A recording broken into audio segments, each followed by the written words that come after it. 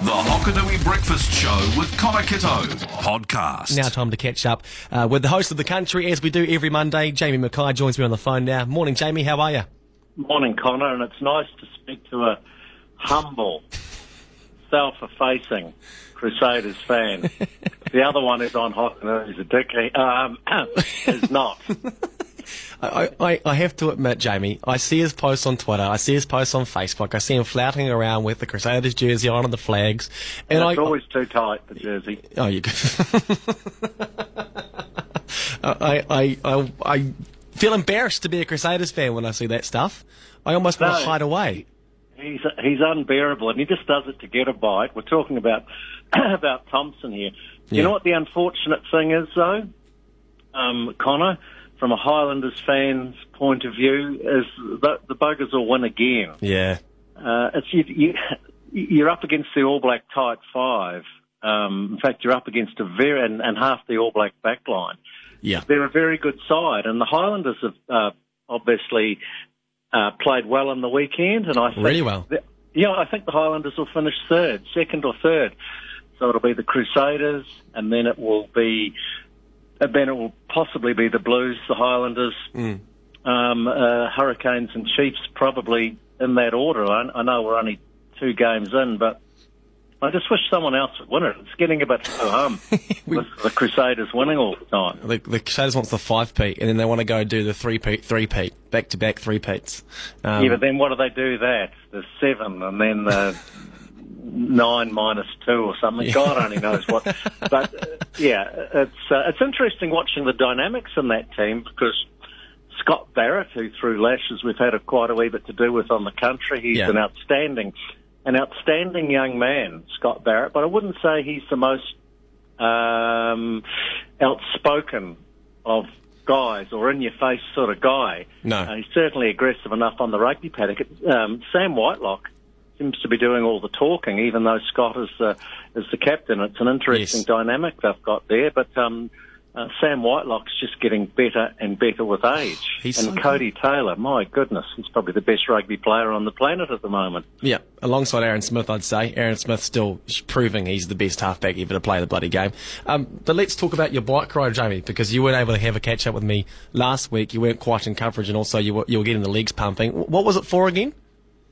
Oh, it was just for fun. It wasn't a fundraiser or anything like that. It was just a fun thing to do with a group of friends. In fact, with Rowan Horrell, who's just up the road in Riversdale, when he's not swanning about in Queenstown. His sister Lisa is a doctor up here in Dunedin. So it originated from a group of Riversdale people, and we've always kept in touch. And I got the opportunity to join the group on the bike ride, and it's fantastic. I would absolutely recommend it to anyone. It's physically a wee bit challenging. There's quite a few hills, and technically there's some rougher parts in the track that certainly challenge me, because I'm a bit of a flat track bully when it comes to biking. But honestly, biking, seeing the country that way is fantastic. And I would say to anyone who's never been on a bike, go and do the Central Otago Rail Trail. There's your starting ride, and then add on from there. There's a new track that's going to be opened very shortly from Cromwell down to Clyde, down the other side of Lake Dunstan. There is going to be quite stunning, I think. Yeah. So, it's just, you see so much more, obviously, than you do staring out a car window. And that part of the country, the Mackenzie Basin, we went up around Mount Cook in a helicopter up to Tasman Glacier. Wow. And then biking down the Waitaki Valley with all the hydroelectric power schemes. It's fantastic. Yeah. I was actually up that way, Oda Matata Way, a couple of weeks ago from April 21st. I love that dam. Awesome. But I've some good news and bad news for you, Jamie, actually.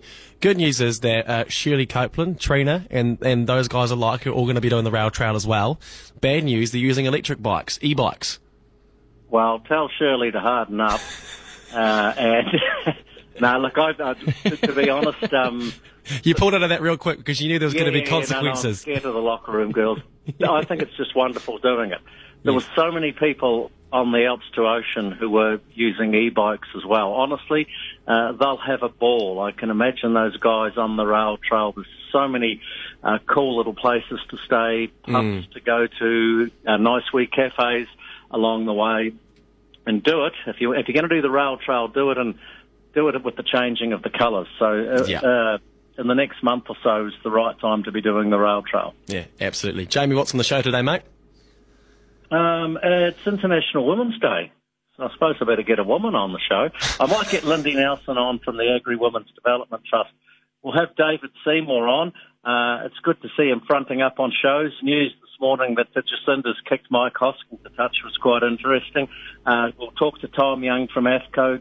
Rabobank are going to announce their forecast milk price. It's playing catch-up with some of those other banks. And Steve Hollander, the Rural Games are on this weekend. We're all off up there this weekend to Palmerston North for the Norwood Rural Sports Awards and the Rural Games. So we'll get Steve Hollander on and we'll get Phil Duncan on to talk weather as well. I know everyone is looking for a wee bit of rain. Awesome. Jamie Mackay, thank you for your time this morning, mate. You have a good day. See you, Connor. Stay in the know with the Hokanui Breakfast with Connor Kitto podcast.